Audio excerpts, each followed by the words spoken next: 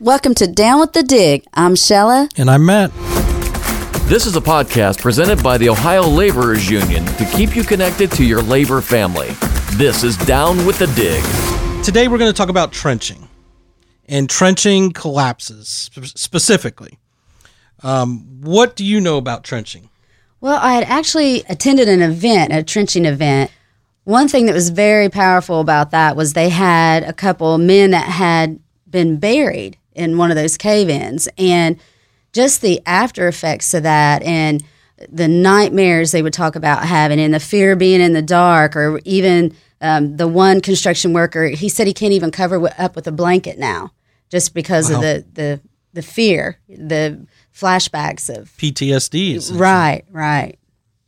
So I know it's a very dangerous thing, and it needs to be taken serious. And sometimes I don't think people realize that, like we've heard before, you can get in and out of that trench a million times, and it just takes that next time, and it could collapse, and then there you go. And it can happen very fast. That's right. Well, I'll be honest, I don't know anything about trenching. So as we do on this show, we bring in the experts. And today we are joined by Walter Jones. He's the director of the Occupational Safety and Health Division of the Laborers Health and Safety Fund of North America. Hi, Walter. Hi, how you doing, guys? Thanks for inviting me. Walter, why don't you start by telling us a little bit about yourself? Well, let's see. I've been doing construction health and safety for about 20 years with the laborers. I'm a certified industrial hygienist. Prior to that, I did about 5 or 6 years with the Teamsters as an industrial hygienist, basically running around work sites, hanging pumps on folks, trying to determine, the level of gas or dust exposure or heat exposure, and then try to develop mitigating measures at work to help protect people. I have a master's degree from Hunter College. I'm currently the director of the Laborers Health and Safety Fund, Occupational Health and Safety Division. And I've been director, about 4 or 5 years now. Who do you represent, and what does the fund do? My division tries to help signatory contractors and laborers with occupational health and safety issues. So we primarily help them with OSHA compliance. I'm always out inspecting work sites. Lately, because of COVID, we're writing a lot of COVID safety and health programs and plans and policies to help folks get through the last 3 or 4 months and probably the next year. We do a lot of contractor outreach. We do just a lot of help with helping contractors develop health and safe work sites. So we work both for our line of contractors and for the members. You mentioned OSHA. Can you give us a little background about what OSHA is? OSHA was formed in 1970-71, and the Occupational Safety and Health Administration. And what they are, they're the government entity that issues federal rules about regulations in the workplace to keep workers safe. So there's a ton of regulations, primarily called 1910 in the regulatory handbook, the CFRs. And OSHA they develop a lot of rules since 1971. They've been developing rules to keep workplace safe, like fall protection, trench safety, and on and on. And then they also provide guidelines, they provide training, and they also enforce these rules. And now they enforce these rules by having compliance officers go out to work sites and make sure that, depending on whether you're in construction or maritime or general industry, that you're complying with the regulations. So why has OSHA placed a special emphasis on trenching? What we've had is a spike in the number of fatalities occurring on work sites during, for the most part of my career, trenching fatalities were about 12 a year. We've gotten them as low as 8. Looking at the data, because our data is generally lagging about 1.5 years, 2 years. So we're just learning what happened in 2018 and 2019 now. We started seeing a doubling in the numbers of fatalities. That doubling of fatalities really shook the regulatory community, and you started seeing an emphasis, whether it's the Utilities Association and others, that we got to redouble our efforts to prevent trench collapses and trench cave-ins and hazards happening. And so what OSHA did earlier this year was institute a national emphasis program. That's something they've done many, many times. They've done it for lead. They most recently have done it for silica. And they're doing it now with trenching to try to get to drive down the numbers. The one thing about when you have a national emphasis program, that compels a compliance officer to investigate all perceived by a violation. So if they're going to work and you're in a trench, they almost by statute have to stop and take a look to make sure that trench is in compliance with the OSHA rules. Whereas before, without a national emphasis program, they wouldn't have to go visit that work site unless there was a complaint, a catastrophe, or a pre-programmed scheduled visit. What are some of the things you think that we maybe could do to help stop that and decrease those numbers of fatalities? A lot of us believe the spike was primarily from the results of the recession of 2008 and then the ramp up in 2010 and 11. And what you had was a lot of work being done in a little bit of space by a lot of inexperienced people trying to get it done really quickly. And that's when you get these spikes. And what's important that you try to find the spike and address it so that it doesn't get out of hand and it doesn't shut down the rest of the work we're trying to get done. So that's probably why they're pushing that way, just so it doesn't get out of hand. And trenching is a really interesting concept because if you look at like a cubic yard of dirt, like you take a yardstick and you make a cube out of it, that generally is going to weigh about 3,000 pounds. Now, that's the weight of a car. And in a trench situation, you're looking at a trench, and a trench is basically defined by having less than 40-degree sloping. So most of the time you see a trench, it's a 90-degree perpendicular wall, big dig. And what happens is we have atmospheric pressure pushing down on us at all times, but we don't feel it because we're used to it. But when you scoop out a piece of earth, you've created a hole. Now the forces that are pushing down on each side of that dirt is going to force the area to the dirt to collapse within that area and cause a collapse. So it's almost like putting a ball at the top of a hill. It wants to roll down the hill. So you have to put something in the way to stop the ball from rolling. So when you scoop out a trench, you're kind of creating that condition where it already wants to collapse. And all you got to have is, a crack, wetness in the dirt, a lot of vibrations, a lot of construction work going on around it.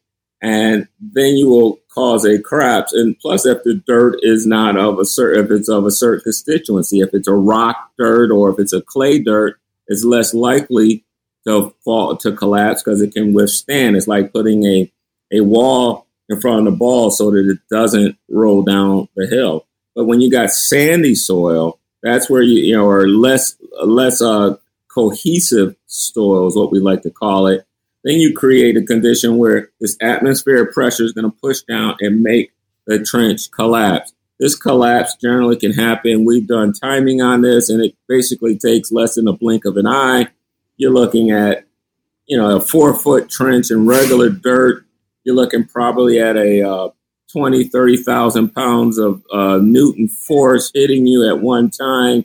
So when that weight of the car falls on top of you, it's like a fixation. Every time you exhale air, the weight of the dirt, is on your chest, and it doesn't allow you to inhale, and that's how you generally will die.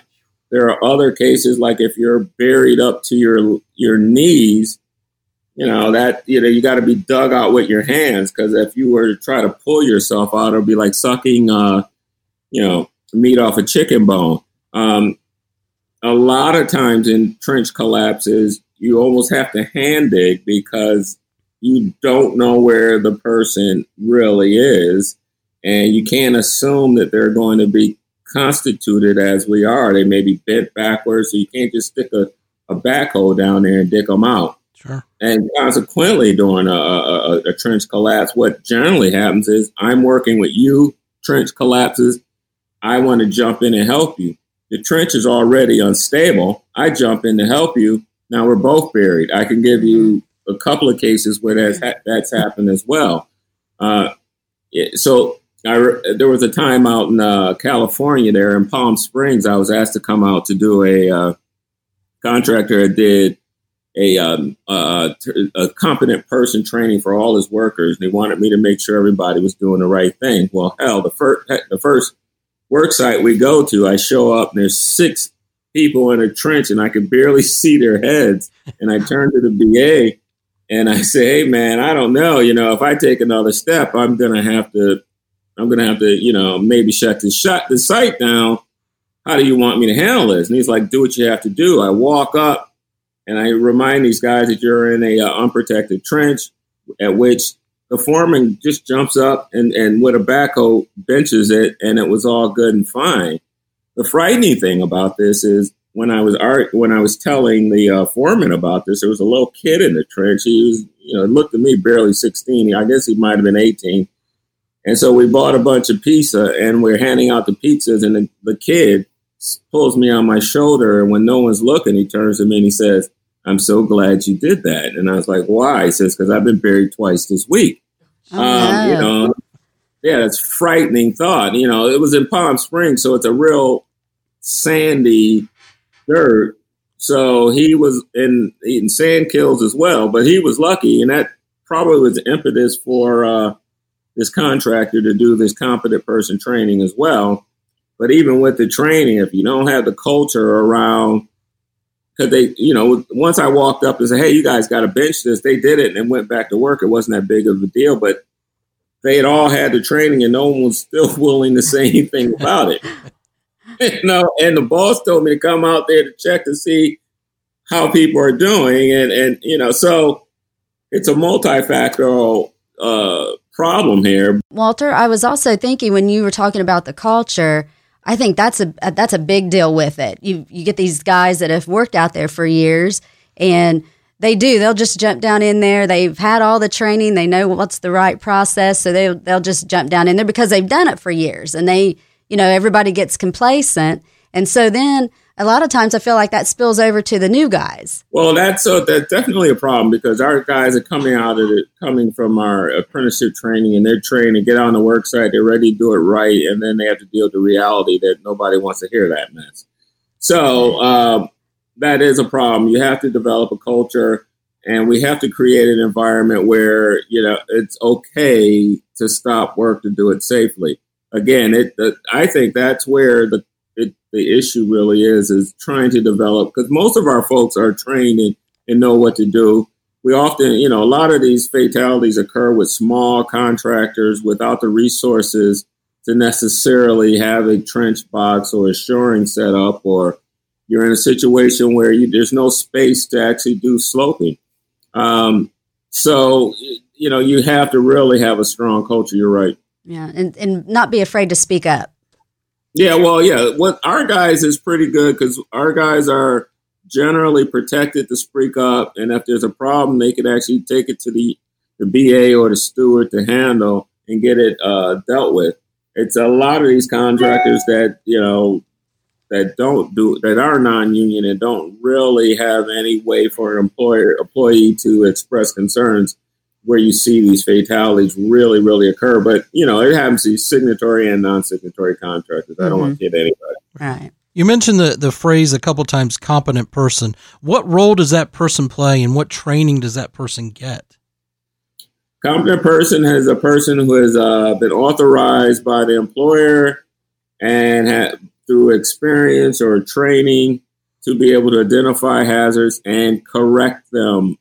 Stop work and correct them. That's the power. And many of OSHA regulations require specific competent persons, and entrenching is one of the statutes that require a person,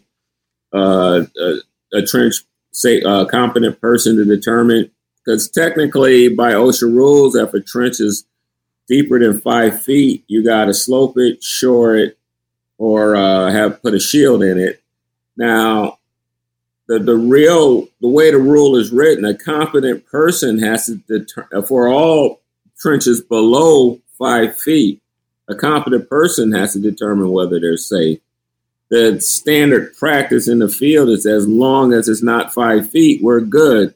But the way the rule is written, a competent person has to decide whether a trench below 5 feet is good.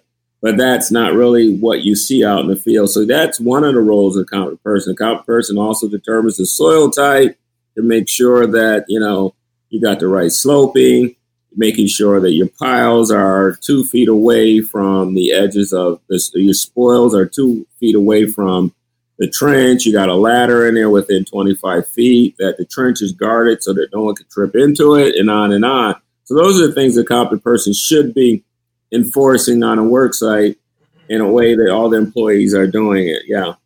And they also have to check, like if there's been a change in weather, if you have rain or something, aren't they supposed to check after that type of weather change also to see if it's still safe to get in the trench? Well, you should be checking multiple times throughout the day. So when the general rule is whenever conditions change, and weather is one of them. But like when you come back from lunch is another one. One of my first trips many, many years ago, me and George Macaluso were at the Sandia Labs in New Mexico, I believe it was, and huge Air Force base. And on one side of the Air Force base, miles and miles away, they were exploding ordnances. And, miles where we were, these guys were in a trench.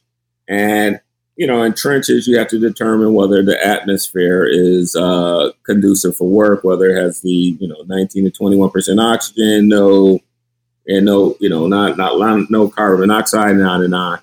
So you run, most of the time you'll drop a sniffer in the air to determine whether it's safe to breathe before you jump into a trench. And you should be checking that, on a regular basis, definitely every time before you enter a trench. So these guys go on lunch, and when they came back from lunch, they dropped the sniffer in there, and there was no oxygen in the air. And what had happened is that these unexploded ordnances from on the other side of the base, the gas just migrated through the ground and then hit the trench and decided to come out of the trench, pushing all the oxygen out of the trench and just leaving it filled with gas.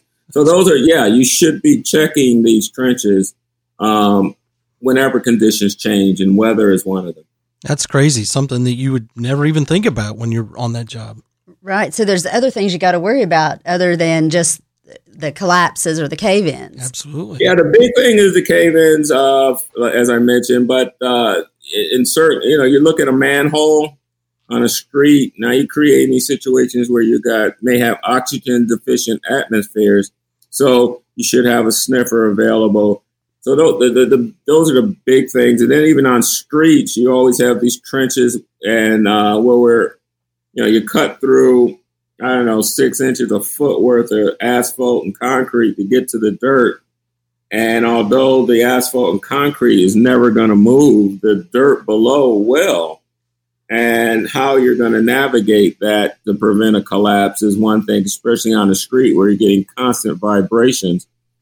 And one of the things you'll see often is folks dropping those coaxial fans down there just to create an airflow so that you can get oxygen in. So you'll see that like on manholes and on streets when they're cutting into the street to dig a hole. And we see that all the time with telemarketing, especially in our urban environments, at least. The minute they do a street, they got to cut it open to throw some wires in it.